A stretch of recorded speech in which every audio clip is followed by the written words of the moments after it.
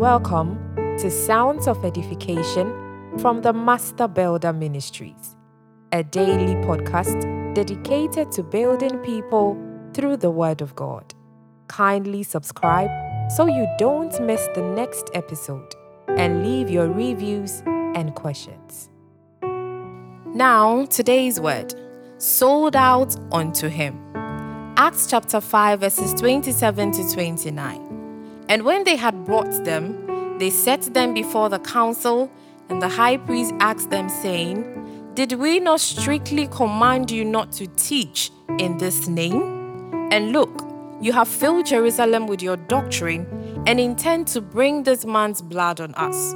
But Peter and the other apostles answered and said, We ought to obey God rather than men. The high priest and the leaders at the time knew the power in the name of Jesus. They feared and so dreaded it. Peter and the apostles were arrested and brought before the council or parliament.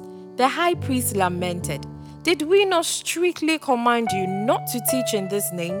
And look, you have filled Jerusalem with your doctrine. They were so afraid of what that name could do on the lips of the people. So they tried to stop it by forbidding the disciples to preach in that name.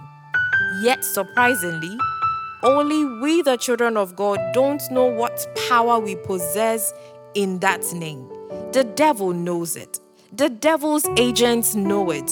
Evil leaders in authority know it, but only God's children don't know what the name of Jesus can achieve on their lips.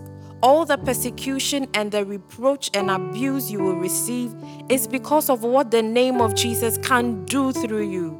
There will be laws to stop you, but don't let it derail you. With Christ unleashed in our heart, we are a people who persecutions don't deter. Threatenings don't stop us. Abuse and insults rather fuel us. What can stop us now?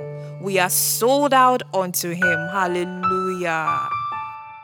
Thank you for listening to today's podcast.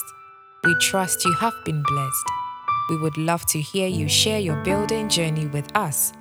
Get interactive with us on your questions and comments on our Instagram handle.